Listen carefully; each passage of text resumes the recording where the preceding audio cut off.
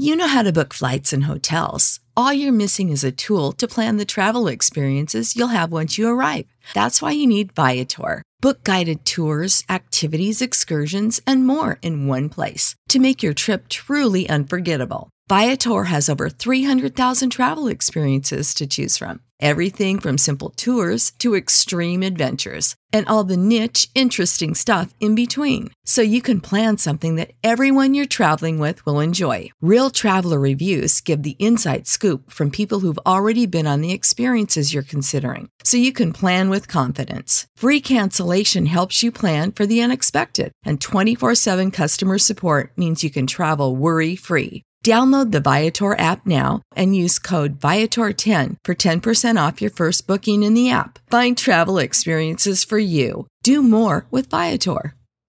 Before we get to today's episode of Five on the Floor, make sure you check out one of the great sponsors of this podcast and the other podcasts in the 5 Reasons Sports Network, and that is AutoNation. They're the largest auto retailer from coast to coast, and their friendly and knowledgeable staff here in South Florida will help you save big on a huge selection of new cars, trucks, and SUVs. Toyota, Honda, Chevrolet, Mercedes-Benz, and much more. And if you're looking to buy pre-owned, shop AutoNation's huge selection of one-price pre-owned vehicles, all clearly marked with one price, the lowest price guaranteed. Or if you just want to get rid of that old car, turn it into cash today, get a top dollar offer and a check the same day. They'll buy your car with no purchase necessary. Your check engine light on right now. Get the services you need at low AutoNation prices. Oil changes, tires, batteries, and more, all for less. Call or visit AutoNation.com to schedule your appointment today. All right, but here's the thing. I used to say that a lot. If you're in the market for a new car, make sure you DM me at 5 Reasons Sports on Twitter. That's the number 5 Reasons Sports. I will give an AutoNation senior manager your information, with your permission, so they can reach out to you directly and walk you through the buying process. So no waiting online, no getting lost in the sauce or any of that stuff. An AutoNation senior manager will reach out to you directly. And now, on to today's episode. Welcome to 5 on the Floor, a Miami Heat and NBA podcast from Ethan Skolnick with Alphonse Sidney, a.k.a. Alf954. Brought to you by the 5 Reasons Sports Network. Welcome into the latest episode of the 5 on the Floor podcast. I'm Ethan Skolnick. This is usually where I say here as usual with Alf Sidney, but no Alf today. He actually has a real job, so he had to work. You can find him at Alf954. Check out our last episode where we were so bored for content because we put it out on August 15th, which I consider the absolute dead spot of the NBA schedule because it's a month after free agency is basically ended, and it's a month before training camps open. So we actually, Howard, and I'll introduce my next guest in a second, we actually spent 25 minutes debating NBA 2K's all-decade teams. That's what we did. So I'm going to engage you on that after I introduce you, but I'm not going to engage you for 25 minutes. Make sure you check out the other podcasts in our network. It's really easy. We now have 14 others. All you got to do is type in 5 Reasons Sports in your favorite podcast provider, whether it's Spotify, Podbean, Pocket Cast, Apple Podcasts, Google Podcasts, TuneIn, whatever it is you listen to us on. Make sure you hit 5 Reasons Sports. Latest 3 yards per carry, of course, the Dolphins, as we speak, although you probably won't hear this until after it, playing their second preseason game. Fish Tank did their first training camp episode with Alan Hearns and a bunch of other current Dolphins this week. Also check out Smart Q Territory on wrestling. Out for the Count on boxing, we added Alex Dono to that podcast, so make sure you check out that as well. Obviously, Alex is a specialist in MMA, so we're adding that to our menu. But today, I'm going to talk to an old colleague of mine. Well, he's not old. He's older than me. An old colleague of mine from Bleacher Report. He's still at Bleacher Report, about to head on vacation as we speak. The great Howard Beck. You can find him, of course, very simply on Twitter at Howard Beck. And it's good to have you with me, Howard. Ethan, my friend. It's been too long. Thanks for having me. It has been. It has been too long. Maybe we'll have you on again pretty soon. I had a couple of our mutual friends on lately, Vinny Goodwill, Candace Buckner, who basically doused Heat fans with some reality about Bradley Beal, so she won't be back. But she gave me a big, Candace, she gave me a big wah-wah about the Bradley Beal thing. I said, when he's traded here, when he's traded here, I will be playing that back on all of the podcasts. So I'll get to that. Love it. Also. All right, so I'm going to engage you with it on this for a minute just because we did this for a little while. Obviously, you've covered the NBA for a while, covered the Lakers, covered, unfortunately for you, the Knicks, and now cover the general NBA. But these NBA 2K teams that they put out, these all-decade teams, like most people didn't really have a problem with the 80s, I don't think. I don't know if – did you see them, by the way? Did they cross your timeline? They did not. Like, I saw that there was chatter about this, and that NBA TV, I think, was tweeting about it too. And but I missed the entire list. So I have no idea. Whatever people are outraged about, and I can rest assured that they are, because they always are, I'm not sure which outrages are the most important ones right now. So you can fill me in. Well, there's only one outrage that matters down here, and it involves number 3 always. But let's go to sorry, right. But I'm going to go to something else. Okay, so the team in the 80s, I'm trying to call it up as we speak. Right, the team in the 80s. I mean, pretty simple to kind of figure out. You know, what a couple of them it might be. I mean, you know, we've got Magic Johnson, obviously. You know, we have Michael Jordan in the backcourt. I think you and I can agree on that. That's pretty good. I mean, we're not going to have any argument on that. Good place to start. Good place to start. All right, so we're kind of got, and then Larry Bird at one forward. The other 2 positions were there was some controversy about, which was at the other forward spot it was Kevin McHale, and at the center spot it was Moses Malone. Would you like to interject with anybody else? This is the 80s. Yes. And Kareem is not the center? So you'd like to interject with somebody else? Yes. That one jumped out, right? Yeah. That's interesting choice. Was this based on some algorithm as opposed to like people? I don't know. It was based on, I think, whatever Ronnie 2K decided, Howard. I think, you know, some of us know Ronnie 2K because you get that message every year. Can we use your Twitter account at our game? Sure. What am I getting paid for that? Nothing. Nothing. Yeah. So which is why I've never been in that game, because I've said I don't. And I have, because I'll take any publicity I can get, Howard. But anyway, so good or bad.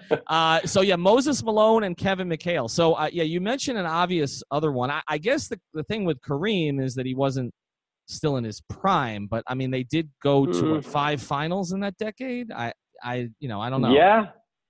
I mean, they were a dynasty, and they were, I don't want to say they were the defining team of the decade, because then the Celtics fans get all bent out of shape. The Celtics and Lakers were the co-teams of that decade at minimum. Pat Riley will disagree with that assessment. But yeah, it's Kareem. Like, and at least a big chunk of that, Kareem is still Kareem. Right. So I don't see any way where a guy who's in the GOAT discussion and still has a bunch of great years in the time span that we're talking about somehow takes a back seat at his position. And that's all due respect to Moses Malone, but come on. Well, I almost feel like they felt like they need to throw a 6er on there, and I think they could have done that at the other forward spot, right? Like, I mean, couldn't you have put Dr. J there instead of Kevin McHale? Sure. Yeah. I think Laker fans might lobby for James Worthy. Right. We mentioned him too. Yeah. Wow. Barkley could be in there, right? Yeah, I guess he was drafted in '84, right? So, I mean, he wasn't on that '83 team that won the championship. It feels like they wanted to stick somebody in there from the '83 Sixers, and I'm just wondering, if you're going to do that, why not pick the guy who actually changed culture in some ways? Right? I mean, is Dr. J higher on the all-time list at his respective position than Moses would be at his? Ooh, that's an interesting question. Yeah, I don't know how to break that one down. I think that the issue really more is this, that as we do with all of these things, because we've picked arbitrary endpoints, you point out, okay, well, Barkley drafted in '84, so he's missed, a few key years of the '80s. Well, that's why this is flawed from the beginning. If you're going to be strictly about that, then, well, was he one of the greatest players of that decade? Yeah, of course he was. Are we docking him for not being drafted until '84? Well, it gets weird. It gets weird in a hurry because of the arbitrary endpoints. And that's the same thing with the Kareem thing, where it's like, well, he entered the decade as one of the greatest of all time and still was at the end, but he just wasn't in his prime anymore. So right. I don't know. Anyway, this is exactly why people make these lists, so that they can get all absolutely. the publicity out of us debating it. So I can bother you with it. All right. So the '90s, okay. Akeem at center, we're not going to argue about that, right? Like we feel good about that one. Akeem in the '90s. Yeah, I mean, I guess somebody might make a case For Shaq, again, we have fewer years, not drafted until 92. So right. Misses a couple of years there and loses to Hakeem in the finals, and Hakeem wins 2 championships in there. See, to me, that's the thing, right? So the other guys in there would be David Robinson or Shaq, and Hakeem head-to-head on them pretty much handled in that decade, right? Yeah, okay. Yep, I'm there. Yep. All right. So the forward spots, you mentioned Barkley before, but I don't have a problem with the guys they picked, Karl Malone and Scottie Pippen. Yeah, really, really hard to argue that one. I mean, Malone versus Barkley is one of those age-old, debates. Sometimes I think it's just a matter of preference or personality, or, I think it's hard to parse out with those two guys. Mm-hmm. And Scottie has to be on that team. Has to be. Agreed. And Michael and Stockton, which I don't have a problem with either of those either. I mean, I guess Michael's the obvious no-brainer. Well, yeah, right. But even Stockton, I just, when you look at, there are other choices. Clyde Drexler. There's other names you could come up with during that.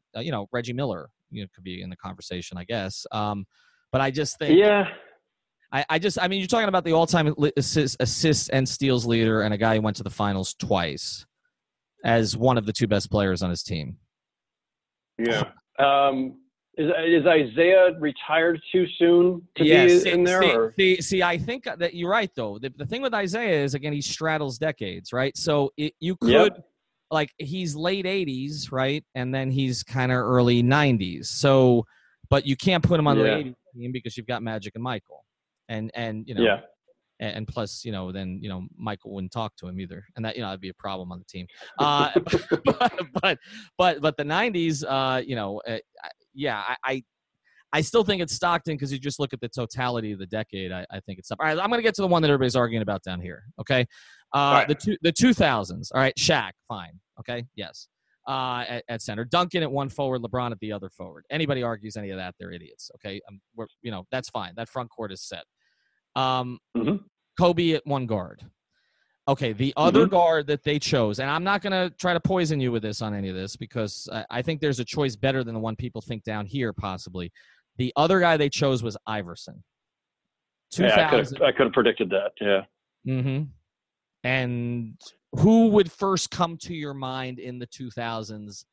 It doesn't have to be a point guard, playing next to Kobe.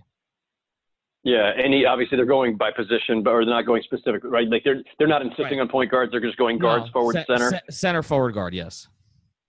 Yeah, this is one of those tricky things. So Iverson is beloved and idolized, and for great reasons that go well beyond just skills as a basketball player, right? People love his heart. People love that he, was great despite being diminutive, we could say. And so people always bring in that whole pound for pound thing, which I hate that phrase. Actually, now I know how I should respond to that Twitter thing about which phrase would you eliminate from the NBA. It doesn't apply as much today, but I would eliminate pound for pound. Pound for pound is grading on a curve. When you say Iverson is the greatest pound for pound, what you're saying is if only he were a little bit bigger, right? But because he's smaller, we're going to give him extra credit. And that's how we're going to elevate him in the discussion. Well, that's dumb. I mean, the NBA is a big man's game, or was for a long time. It is now I don't know what it is. Now it's a mutant's game. Now it's like if you're 6'10" with ball handling and shooting skills, or 7 feet. But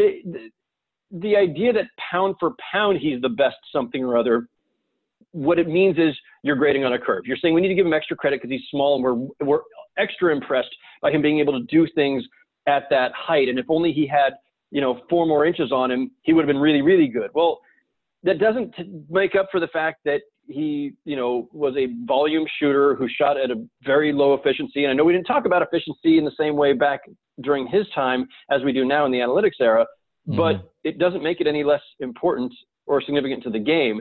He was awesome, but he didn't achieve that much.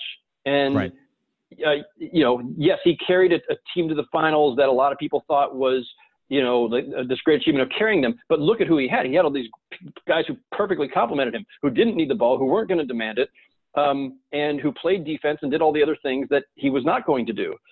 Dwayne Wade's a better player, period. I mean, I'm not saying that to pander to South Florida. I'm saying that because my own just whatever my own value system in evaluating players. Mm-hmm. Even when we were in that pre-analytics era, and I was covering Kobe, and there was a whole Kobe versus AI thing because they were natural rivals, same draft class. Kobe largely grew up in Philly. Iverson playing in Philly, and they were playing the same position more or less. And I always thought, man, Kobe gets dinged for some of the shots he takes, and it was mostly because, well, you should have just passed to Shaq instead. Iverson got a complete free pass. It was like, well, who's he supposed to pass to? Which, again, always the easy way out for people cheating on that argument. Kobe was a better player, but there were years there where people argued for Iverson. I don't think anybody would now, but they did then. And so I always kind of looked at Iverson as being, a little bit too flawed for the lofty stature that he occupied. Again, doesn't mean he's not a Hall of Famer. Doesn't mean he's not great. Doesn't mean he's not amazing. Doesn't mean that he wasn't phenomenal to watch. Doesn't mean that he wasn't a really important cultural icon for the NBA in so many ways. Again, that were off the court.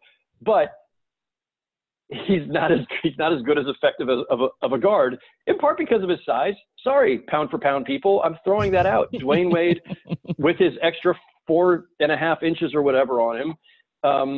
And also just with his shot selection and overall effectiveness and his passing, was a better player. I agree with you on that, and obviously I'm not going to disagree with that with my audience. But I actually don't think either of them should be the other guard on the 2000s team. Whoa! And I definitely don't think it should be Iverson, although, again, the knock against Dwayne in the 2000s is that Iverson was averaged 30 for 3 seasons before Dwayne even entered the league in that decade. And so I think that again, this is part of just a timing issue. But the guy that I would probably put there is Nash. I think he won both of his MVPs during that decade. Yeah. Obviously, after he turned 30, he had the number 1 offense in the league, 6 times in that decade, whether it was with Dallas or with Phoenix.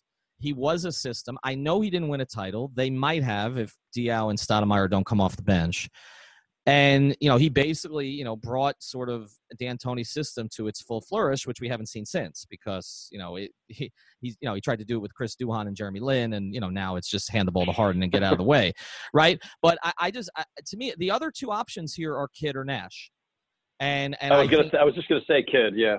Yeah, they're the other 2 options, and when I pulled it down here, it's 81% Dwayne. But again, I think that what happens here, again, it's biased, but it's also because I believe that Dwayne was the most complete player of any of those 4. I think you can make a case for Kidd in his prime, possibly. Nash, obviously, defensively was nowhere close, and neither was Allen. Okay, in terms of who he could actually guard, because you could put Dwayne on a small forward, you couldn't put Allen on a big 2 guard. Okay, and that, like you said, that's why the pound for pound thing is, I agree with you, ridiculous. But I think you can make a case. I like people are making the argument for Dwayne down here, but I think you make a case for Nash. I mean, they were, a team that won 65 games one year, and it was him. Like I know they had Amare and they had Sean Marion running the wing, but Steve made that thing go, and so I think you can make a definitive case for Nash there. I know you're fond of him too. And it's nothing against Dwayne, but it's just that. Dwayne's peak was basically, to me, 2008, 2009. It was after he came back from the injury. So it was towards the end of that decade. Obviously you had the 2006 finals in there. Nash doesn't have a moment like that. Nash was not the defender that Dwayne was. But Dwayne also, missed basically a whole season in 2007, 2008. To me, I would put it Nash first, Dwayne second, and then Iverson and Kidd somewhere in there. Yeah. And again, this is one of those tricky things where what are we really evaluating? Are we evaluating their overall skill set and on both ends of the court? Are we arguing, impact, who defined the decade? Or are we arguing simply achievements like championships and MVPs? Because Dwayne's got the championship. Yes. Nash has the 2 MVPs. Mm-hmm. And Kidd had it. I've just got to decline a quick call here. No problem. Sorry. I didn't want the memes getting in there. No, that's right. And did Kidd won an MVP, right? He won an MVP his first year in Jersey, did he not? Or was he second? No, he didn't. He didn't actually win it. I don't think. I think Duncan won it that year. That's right. The year that everybody talked about Kidd, Duncan won it. Yeah, that's right. But still, Kidd revived a moribund Nets franchise and got them to 2 finals. You know, this is one of those the NBA math questions. Do kids to finals and losing in both times, is that greater than or equal to Nash's 3 conference finals, but no finals? You know, at the end of the day, you both lost, right? You didn't win the championship. But the Suns made 3 conference finals with Nash. And in that D'Antoni period you're talking about, they go 62 wins, 54, 61, 55. And as you point out, best offense in the NBA, I think, probably throughout that stretch, helped revolutionize the game, made basketball fun again after a pretty, ghastly era of, isolation and, ball pounding and everything else that was going on in the league. And so Nash's impact on the era beyond the MVPs, and just in terms of style of play and what those Suns teams helped revolutionize. Now you can say, well, it's because of D'Antoni. You could say it's because of Nash. You could say it's because of the whole collective with Stoudemire and Marion. However you want to parse it. I think you can make a very strong case as you are for Nash. But if you're doing let's draft the 2000s guards. Right. Are you taking Nash ahead of Wade or not? Like that becomes a matter of preference. That becomes a matter of, well, who else you've got on your team? It's a really interesting discussion. I think Nash and Wade are the 2 best options, as you point out. And I agree. I think AI and Kidd are next. Again, my personal bias, I probably lean Kidd because his combination of just passing genius and on-court leadership, the way he elevated teams, the way he elevated players, and plus his defense. I think, to me, if I'm drafting a guy, I'm taking Kidd over AI. Yeah, I agree. I think Iverson's in his prime. I think Iverson's 4th. All right, we won't dwell on this too much, but the 2010s, LeBron and Durant at forward, Curry at guard, I think those are pretty standard. The other 2, Harden at guard, Dwight at center. I feel like we're so far away from when Dwight mattered that I don't. Everybody's got clouded at this point, since he's played for every team in the Southeast Division but the Heat at this stage, or at least they're the smart ones. Well, right. Well, they weren't so smart at one point. There was a point they were trying to get him, but everybody did. Yeah. Well, right. That's true too, and he may be back in LA. Who knows? But Harden, I was trying to think of somebody else just because I have this bias. But I don't know that there is anybody else. Is there? I mean, at the guard spot, other than for the 2010s, is it James Harden, or could it be Russell Westbrook over James Harden? I mean, well, the other strongest candidate based on the MVP and just his gaudy stats is Westbrook. Who, look, I regard Westbrook in kind of the same way I regard AI, and I don't have to repeat the reasons. It's pretty obvious. Westbrook's kind of a bigger version of him. And so Harden, it's definitely Harden over Westbrook. Whether it's Harden over anybody else, I mean, look, Harden's been in the MVP discussion, 3 straight years where he's been, or is it 4 straight years now where he's been at no worse than second, and won one in there. I think it's got to be Harden. I mean, there are the guys that are really, really good, but nobody. Chris Paul get your attention at all for this? He does. I think that. On the one hand, Chris has, excuse me, I got to decline this call again. On the one hand, Chris Paul has the defense that Harden doesn't play. He's more of a distributor. He helped revive a moribund Clippers team in much the same way that Jason Kidd once did with the Nets. Chris Paul should get a ton of credit, along with Blake Griffin, for making the Clippers respectable for the first time in their history. And, again, if we're talking impact, beyond just stats, beyond just skill set, if we're talking impact, the impact that Chris Paul made within the decade is pretty damn huge. On the other hand, like Harden's made the Rockets, a contender, year in, year out. Like, okay, they haven't made the finals. I get it. It's, only 1 conference finals. I get it. But his impact on the game and the way we see the game and the way we see what a guard can do, just his own innovations, as much as people may hate his innovations in the way that he draws fouls and his 15 step backs, like we can mock it all, but the guy has made an indelible impact. So that's a tough one. I probably lean Harden over Chris Paul a little bit, but I could easily talk myself into Chris Paul. And then, look, there's a bunch of other guys who are interesting, but I just don't think anybody elevates to that level. Right. Well, if I was actually building this team, I would put LeBron at the point and replace Harden with Kawhi. That's what I would do. But that's the funniest discussion of this summer was the LeBron's going to be the point guard for the Lakers, and I thought he's been the point guard for every team he's ever played for. Can we stop? Like, I don't understand. All right, I'm going to start. I'm going to sound like Jeff Van Gundy for a minute here, because Jeff Van Gundy is always not understanding things. So let me be Jeff Van Gundy for a minute. I don't understand how Ben Simmons comes into the league called a point guard at 6'10" because he has the ball in his hands, but LeBron comes in at 6'8" with the ball in his hands all the time and was not a point guard, and we called him a forward or a point forward. How is LeBron not the point guard on every team he's ever been on? And don't tell me it was Mario Chalmers or Mo Williams. Point guard, Rio Chalmers. You're on this podcast. Proper respect should be given. He was just in the big three. He was asked if he's the best shooter in that league, and of course he said yes. But yeah, you're right. I mean, Kyrie even is a combo. I mean, most guards are combo guards these days. So I mean, anybody LeBron was going to play with, that was going to be the case. But I'm with you. And as far as center with Dwight, I just don't know who else there is, honestly. Like, I'm Marc Gasol.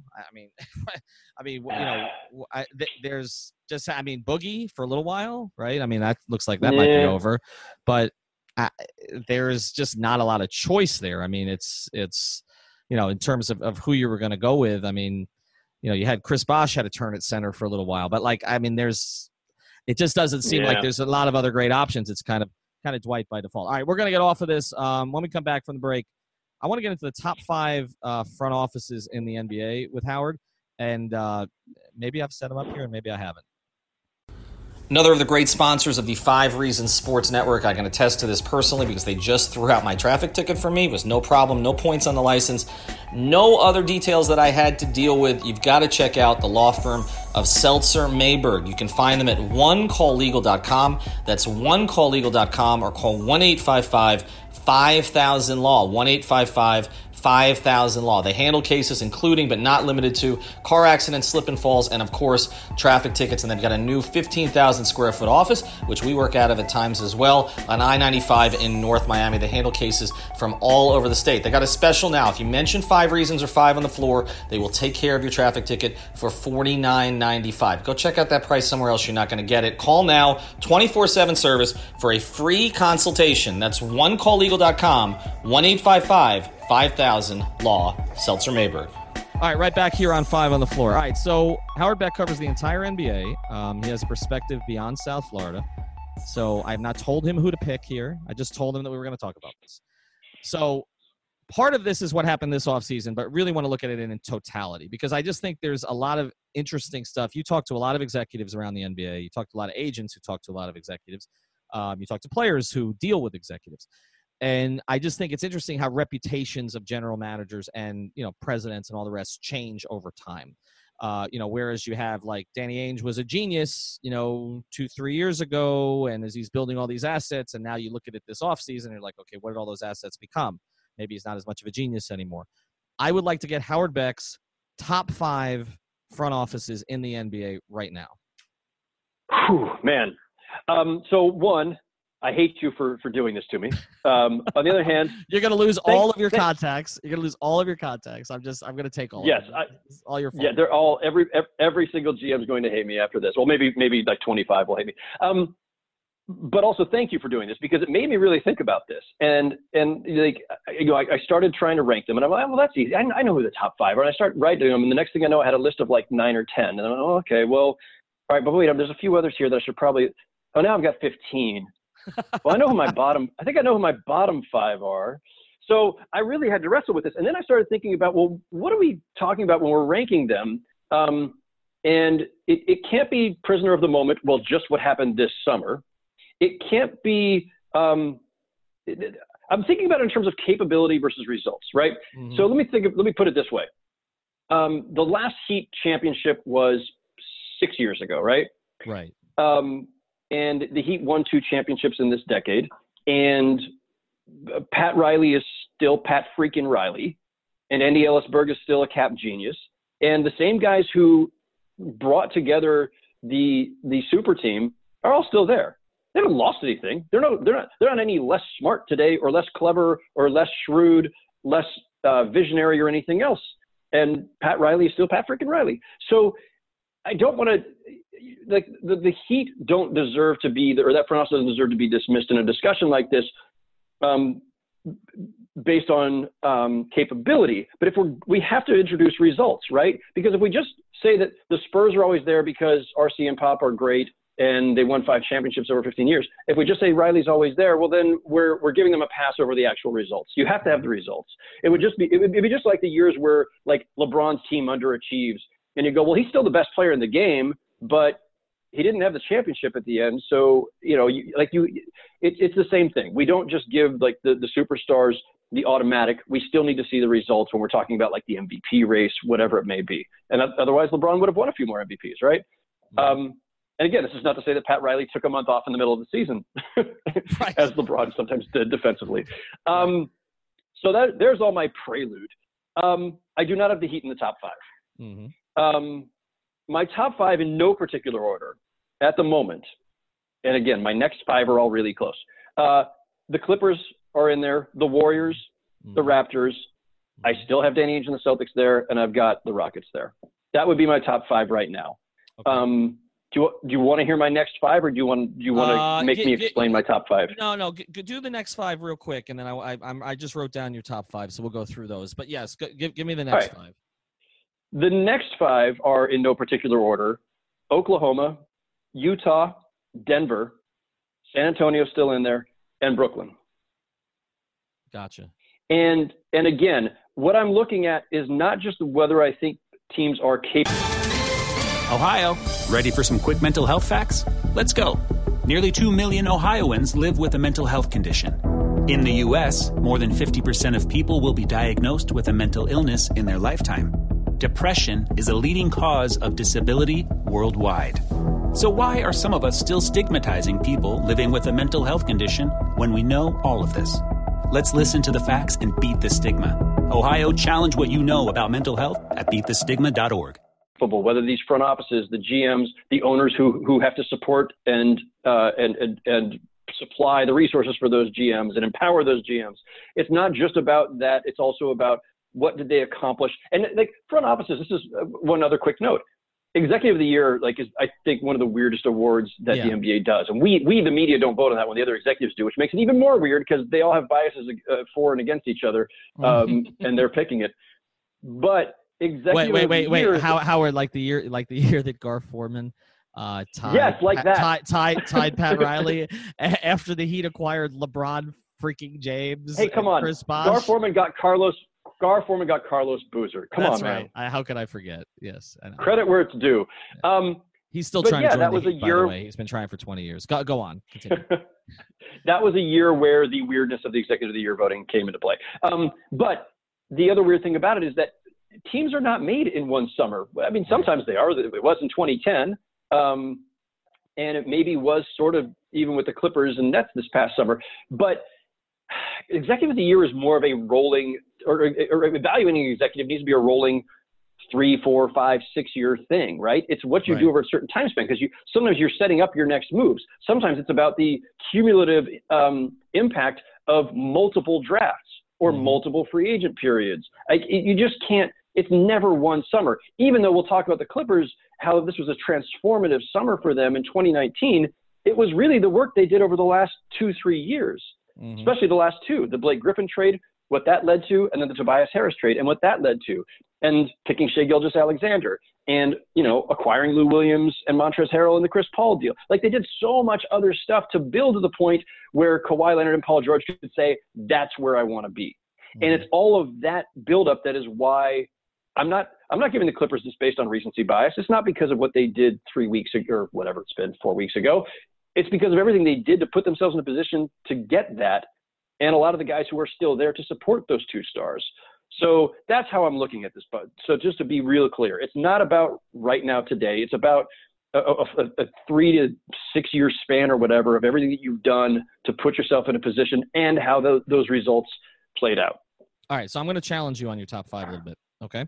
Right. I am with you on the Clippers. And as you said, even with the Heat, 2010, like I said, that was a 3-year plan, basically. I mean, where they decided not to basically. So I'm with you on the rolling part of this, because I mean, they decided, we're not going to give Dwayne, try to get a second start for Dwayne now. I mean, they did a couple things, the Jermaine O'Neal deal, the Sean Marion thing, but like for the most part, like it was, we're going to kind of gut this thing for 2010, stay competitive, and then we'll gut it, clear the decks, and try to make the move there. So it is always a rolling thing. I'm going to give you the Clippers, and it's not just what they've done lately. It's just Jerry West is in the front office. Like I'm sorry, like that's. I mean, we say we're not going to give recency bias or just give like a lifetime achievement award either. Okay, he deserves both. Like it's Jerry freaking West. Like just yes, okay. I mean, he's the one guy. Like if he calls you as another NBA GM, hang up. Okay, decline the call. Do what Howard's done twice here. Hang up. Okay, and not only that, but you've also got Doc. You've got Lawrence. I mean, you have a combination of Ballmer who'll spend. I mean, it's just an impressive room. Like it's why Michael Winger, Trent Redden. It's a great group. I mean, to me, the Clippers are in there. The Raptors are in there for sure. What Masai did. I mean, he took the ultimate risk a general manager can take, which is we're going to go for it now, and it paid off. And so to me, he's minted for life. Like I mean, whatever happens now, and he ends up getting a guy in Siakam in the draft who now he can actually move forward with a competitive team after. The second part of this, which was trying to keep Kawhi, which was never likely. But after that didn't end up working out, but now he has somebody else to build around. So to me, the Clippers and the Raptors are definitely in there. Okay, now the Warriors, yes and no. Okay, for me. Yes, because Bob Myers certainly deserves that, and Jerry West was a big part of this before too, which is why Klay Thompson's still there. Instead of who could have been Kevin Love or somebody else from all those years ago. But I don't think the Warriors have done a fantastic job here over the past couple of years refreshing this thing. I mean, they haven't developed players. The Heat were guilty of this too towards the end of the LeBron era, but they haven't really developed good rotation players as just sort of, to help out their core. I don't think they handled the Durant thing particularly well. Boogie was a worthwhile risk. Obviously they've re-signed Draymond. I would keep them in the top 5, but they, to me, I don't know. I want to see it. Like this D'Angelo Russell move to me, are they going to keep him? Are they going to flip him? How does he fit? I don't know. I mean, they had to give away draft picks to give up their heart and one. In my view, Draymond's one too, but their other heart and soul player in Iguodala. I don't think they've managed it particularly well. Now these things are impossible to manage. We saw it with the Heat. We've seen it with pretty much every mini dynasty or dynasty. I mean, they're really difficult to manage, but I just don't. They haven't been perfect lately. I'll just put it that way. I don't know that you can be, but I would keep them in the top 5, but they might slip out. Your other two,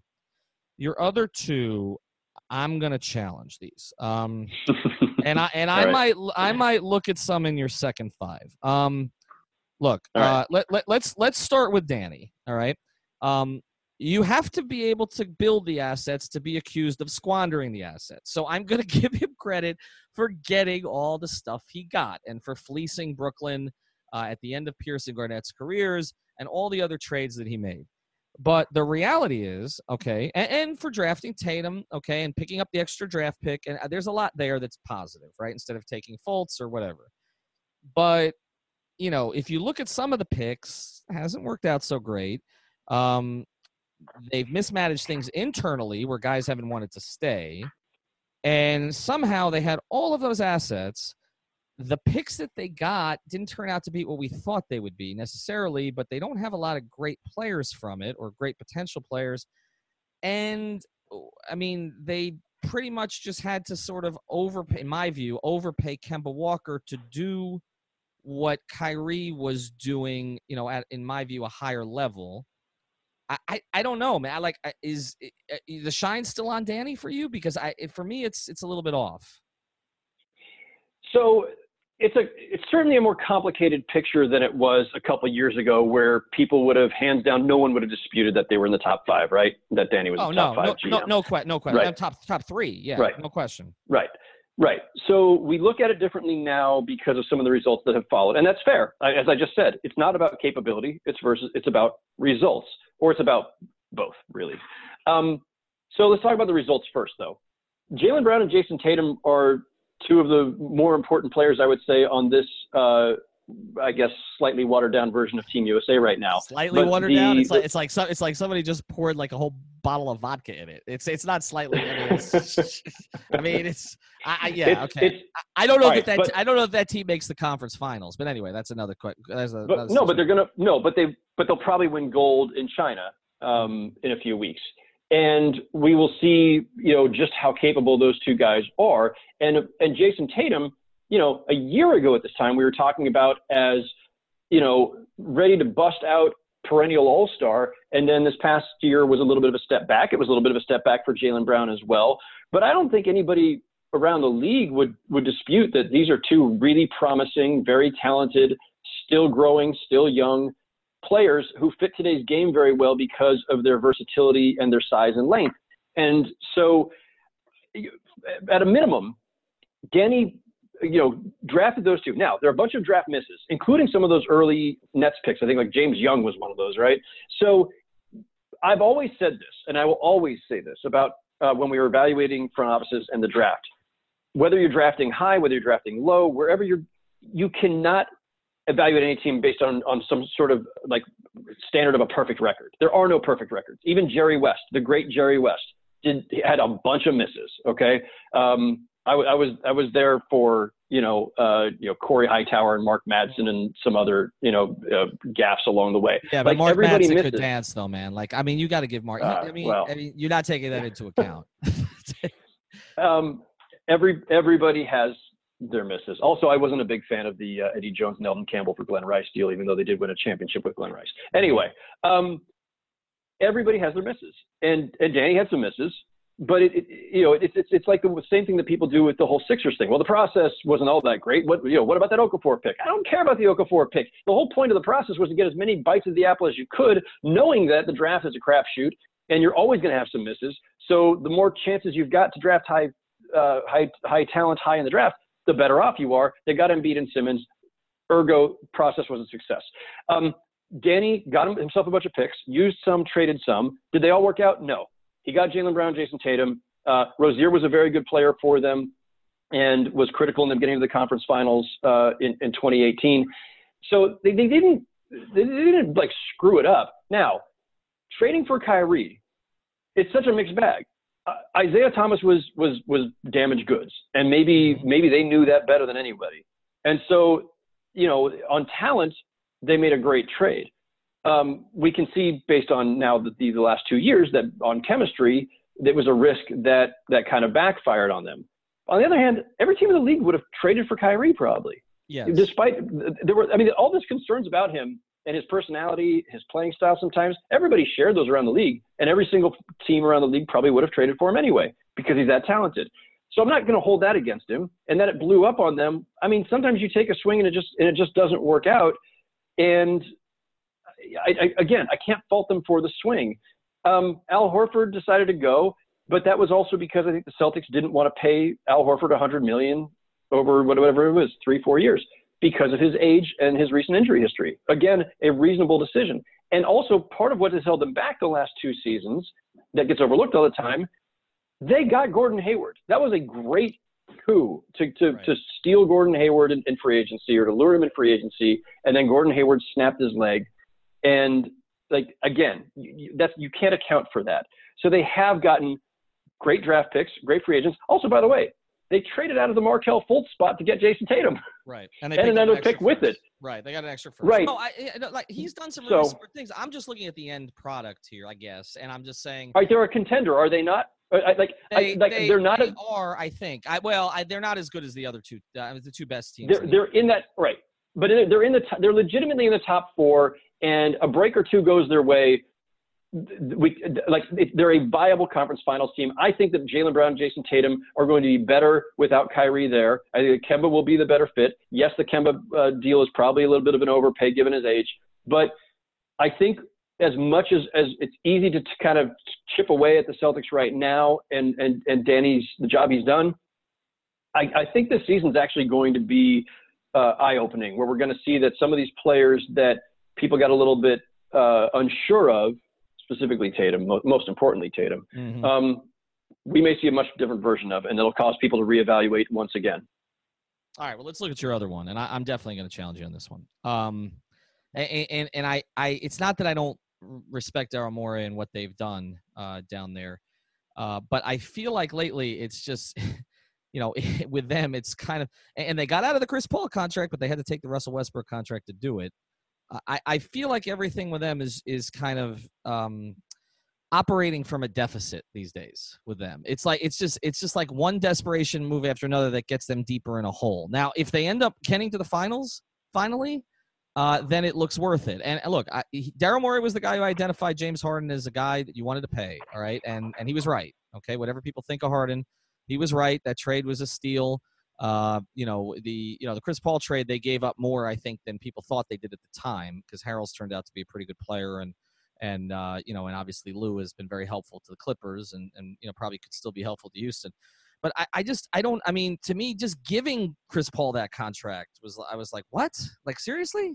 At his age, with his injury history, with what the last 2 years are they going to look like? And so from then, it was like, okay, how do we get out of that? All right, we're going to get a slightly, worse deal in Westbrook and see if this chemistry experiment's going to work with Harden again.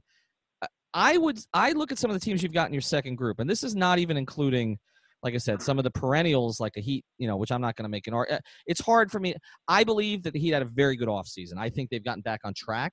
It's hard for me to make an argument for the Heat when, they paid James Johnson what they paid James Johnson, and they gave Dion Waiters 4 years. And I don't want to revisit all that because Heat fans are tired of me doing it, but it took some of the luster off, no question. I think they've gotten back on track. I think what they did this offseason, they made a bunch of smart moves, in my view, and I think they're going to win 47, 48 games this year, which people disagree with me, but I think they're going to be good. And I think they're positioning themselves. But I look at these other, and the thing that your second group all have in common is that, with the exception of Brooklyn, which I kind of considered a small market, not even though they're a huge market because they're the second team in town, your other four, OKC, Utah, Denver, and San Antonio, are small market teams, basically, right? I mean, Denver, we can make an argument, but Utah, OKC, San Antonio for sure. And they have less to work with than Houston does, just in terms of, and I would put any of those four right now ahead of the Rockets, honestly. I think what Utah has done there, what Dennis Lindsey has done there, I mean, look at that roster he's put together, okay, in Utah. Yeah. Like, right, and after losing Gordon Hayward, like, they did everything they could to keep him. He was their star.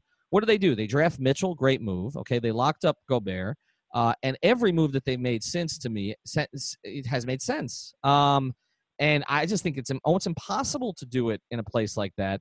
I mean, Presti, I think did a masterful job working out of a no-win situation this year. Denver's been terrific since Connolly's got there. Every move that they've made, the Millsap move you can argue with a little bit, but like everything else they've done has made sense. And of course, the Spurs are the Spurs. Why would you still put Houston over like those four? And look, and Brooklyn, Sean Marks is a genius in my eyes. What he's done the last 2 years, you're close to it up there. So I might look at any of those five teams and say I'd put them ahead of the Rockets right now. So the Rockets is interesting. So let me go back to something you said earlier about the Warriors.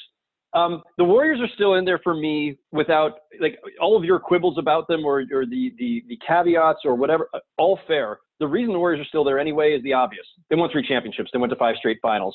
And a lot of that had to do with who they had drafted. Some of that predates all of this front office. Keeping the right guys, not trading Clay for Kevin Love, but then also getting KD. So you get KD and you go to 3 more finals and you win 2 more championships. Like that just negates everything else. You missed on draft picks. Yeah, that blows. You'd be that much better off if you had nailed a couple. But drafting low perennially is hard, as you've seen down there in Miami. So yeah, the longer you're great, the harder it is to get good talent in the door. They've missed on free agent pickups too. Boogie was, a reasonable gamble, all that. But the 3 championships, the results, the 5 straight finals, and getting KD, which was one of the greatest coups in NBA free agency history for a team of that ability to still find a way to add a player of that stature is incredible. So it just negates everything else. The Rockets, the principle is somewhat the same, but different results. They identified James Harden as a player who could be a franchise star and one of the greatest players in the league. Now, today, everybody says, well, duh. But folks, like, there's so much revisionist history on this. If you go back to the time of the Harden trade, nobody thought at the time, oh, they ripped off the Thunder and James Harden's going to be a perennial MVP candidate. He was a sixth man, and he was a sixth man who had just come off a horrendous finals against the Heat. And it's not as though the whole league knew this. If everybody was that, if it was that obvious that James Harden was going to become this guy, everyone would have been knocking down Sam Presti's door and making bigger, better offers. So they identified him. But it was also, again, the homework. So what did the Clippers do to get to Kawhi and Paul George wanting to be there? Well, they made all these other smart, smaller moves. What the Rockets did for years, Daryl constantly nailed low first and second round picks and free agent guys. It was always like the Chuck Hayeses and those kind of guys. And he did it again with Clint Capella, who was 25th overall pick. And Clint Capella's been their third most important player after Harden and Paul the last couple of years. They got PJ Tucker. They got and then lost Trevor Ariza for cost reasons, and part of that is the shift in ownership changed up, I think, some of the math there, or some of the willingness to spend. But it was a really smart move when they got Tucker and Ariza and kind of rounded out their defense, became a really solid team, hiring Mike D'Antoni, who was the perfect match for Harden at that time. So it's about all of these other things and having Harden to build around. Now, to your point, it does feel like some of these moves in the last few years have been these big desperation swings. And the reason for that is if you're, pretty much capped out and you've got a guy like James Harden, it is your absolute responsibility, your burden, your duty, your obligation to get him that second star. And so Daryl, like any GM, analytics or no, everybody knows you need top 5, top 10, top 20 at the minimum talent, or a couple of those guys to win. So you can only go for the guys who are available. So he took all those swings at Dwight Howard. He took all those swings at Carmelo Anthony when Carmelo was still in his prime. He got Chris Paul because that was the guy he could get. He got Dwight because that was the guy he could get. And then, the Dwight thing soured as it sours everywhere Dwight goes. He got Chris Paul because that was the guy he could get. And when he made that deal, cap violations aside, I think it was understood that if you were trading for him, with him opting in, you were going to have to pay him at the end of that 1 year that he just opted into. So it locked them in. And yeah, that contract was awful. And yeah, they just traded it for one of the other, toughest contracts in the league in Westbrook. And yeah, I'm very much a skeptic about Westbrook Harden as a 1-2 punch. Daryl, of course, has told me I'm absolutely spectacularly wrong. We'll see.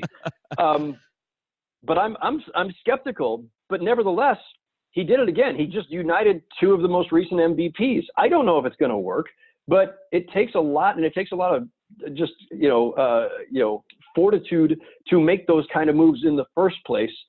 They've been bold, they've been aggressive, they've been creative, they've drafted well, often in lower positions. Those are all important things, and they're a team that we have talked about as a contender for multiple years running. All fair. I'm with you on the Harden Westbrook thing. I mean, I think it's going to work. I just don't think it's going to work when it matters. In other words, they're not going to be bad. Okay, they're going to win in the 50s. No. But I think it's problematic. I think it's I think when push comes to shove in a game 6, game 7 of a series against a team that's sort of better united, I think they're going to have difficulty. And that's why, again, I think what's fascinating about this season is you've got these mini super teams in the West, whether it's Houston, the Clippers, the Lakers. And then you have two teams that I think are going to be better connected in Utah and Denver that I think ultimately may be the teams that rise, above them, even though maybe they don't have as many household names as these other teams. So this is going to be one of the more compelling seasons we've seen. I understand what you're saying about Daryl and all that stuff. I do feel maybe it's just because it's become such a joke. It's like any time there's a player who's slightly available. I mean, it happens here too with Pat, to be honest. But anytime, but the difference is Daryl's seems to be out there bragging about it to reporters, whereas the Heat don't talk. Okay, so it's just there's a guy out there. Okay, Houston to Miami, and it's like, oh shit, that James Johnson contract that really fucked us. That's been the consistent theme here. All right, so we've got your list. I'm going to make you do one more thing before you go. You said it was easy to compile your bottom 5. I don't want all 5. Just give me 30. Give me 30. Who's 30? Who's 30? Who's 30? I'm gonna let the guys in my backyard off the hook, and I'm gonna give it to Phoenix. Okay.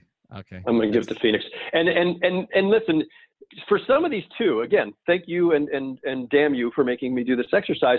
But as I thought about these, some of it was well, how do we evaluate guys who've only been in the seat for a couple of years? Kobe Altman takes over for Griffin Cleveland. Right. He's had a couple of years of just cleanup work to do. How do we properly evaluate that? Is that even fair to him? Detroit, those guys just got there a couple of years ago trying to clean up a big cap mess there. And Phoenix, it's yet another new group. But Phoenix is weighed down by the fact that their owner, Robert Sarver, has been a massive impediment for them. He's difficult to work for. He has made a lot of kind of cost-saving moves that have screwed them. He's often just hired the wrong people. His meddling has gotten them in a lot of trouble. But isn't that the common theme though? Because if you're looking at it's ownership mostly, because if you look at, let's look at the teams that are typically perceived to be at the bottom, right? Phoenix. You mentioned Cleveland if LeBron's not there, right? And I have a personal relationship with Kobe. I've got a personal relationship with James Jones. So it's like, they're smart guys, okay? But it's just, what do you do with ownership there? I think, and maybe speak to, I think Scott Perry's a smart guy. But like, what do you do with that ownership in New York? So to me, those three organizations, and then Sacramento also, where I think they've turned things around a little bit, but there's some questions there about how that thing is run. I guess sometimes in order for front office to be good, you have to have stable ownership, right? I mean, that's the major thing here, and the teams you're talking about don't. That's the best, right? The best owners hire the right people, empower them without meddling, are engaged without being disruptive. So you can't be completely hands-off. If you're Mikhail Prokhorov, you were probably too hands-off. Or if you were Robert Pera in Memphis, who's just never even there. It could be, so there's a happy medium there somewhere between hands-off and meddling. And you need to hire the right people, empower them, be engaged without being meddling, spend smartly, of course. And so what happens in a place like Phoenix is Sarver doesn't spend, and especially when he really needed to, when they were good, and traded away guys, traded away picks to offload contracts, all this kind of stuff during their best period. And then on top of that, he has been meddling, and he has been one of those guys who thinks he knows more than his GM does, and he often hasn't even hired the right GM. So when I say that they're 30th, that's not a shot at James Jones. But look, they didn't exactly vindicate themselves real well with this past draft night and everything they did there.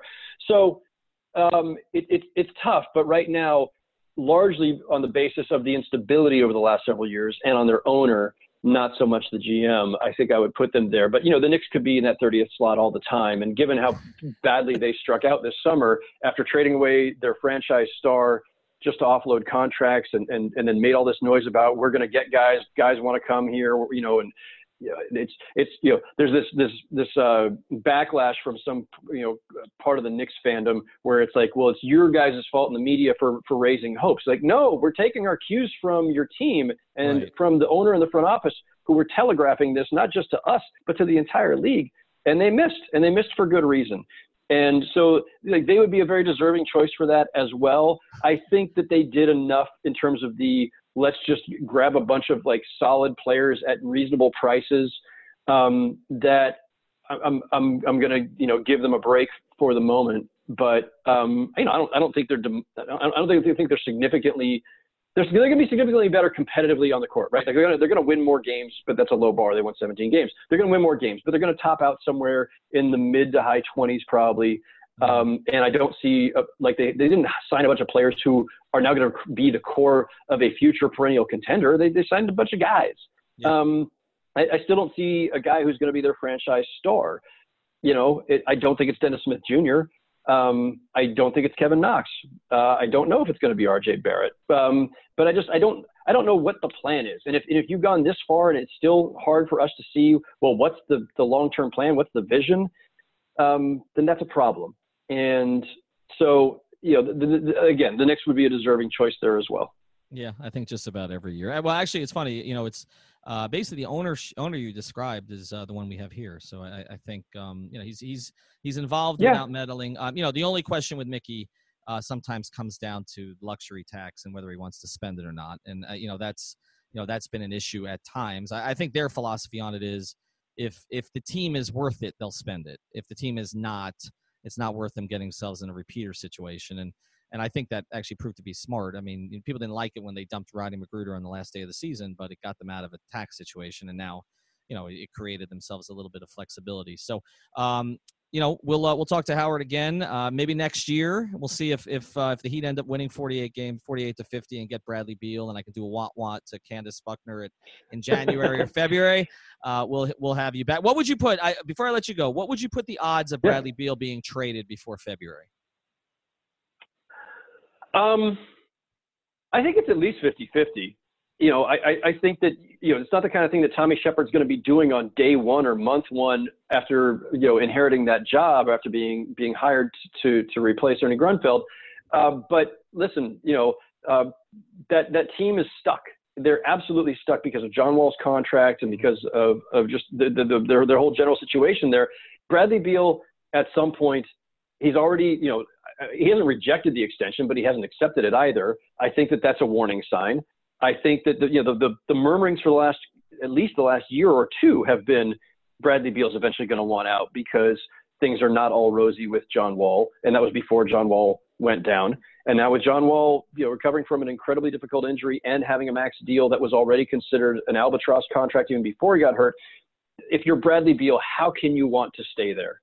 Like, how can you possibly see a competitive, viable, rewarding future there, given the situation? I think to me, this is not, I'm not trying to tell you I know what Bradley Beal is thinking. I'm just saying the most logical thing, and especially in today's NBA where stars move all the time and where they often are now prioritizing winning in the right situation, playing with the right guys over all kinds of other considerations, whether it's pay, whether it's city, whether it's whatever. It would, to me, defy logic and all current trends for Bradley Beal to just say, yeah, this is fine. Give me the max extension and I'll stick it out and we'll see where it goes. Listen, I have all faith in the world that Tommy Shepard can turn this around, but he's dealing with a very difficult hand. And I don't know that Bradley Beal or anybody else in that situation, a star in their prime, would want to take that leap of faith because it's going to take time. It may take too much time. So maybe it's even 60-40 in favor of Beal being traded. But, all due respect to Candace, who I love, I think Beal's eventually on the move. I don't know where he's going. I don't know if that's Miami, but I think I'll put it this way. I'll be surprised if Bradley Beal's still a Wizard a year from now. All right. I'm going to send this to Candace right after we get off. So, absolutely. All right, Howard, thanks for doing it. Follow him at Howard Beck. Follow his work on Bleacher Report once he gets back from his well-deserved vacation, and hopefully we'll do this again soon. Awesome. Been a pleasure, Ethan. Thanks for having me.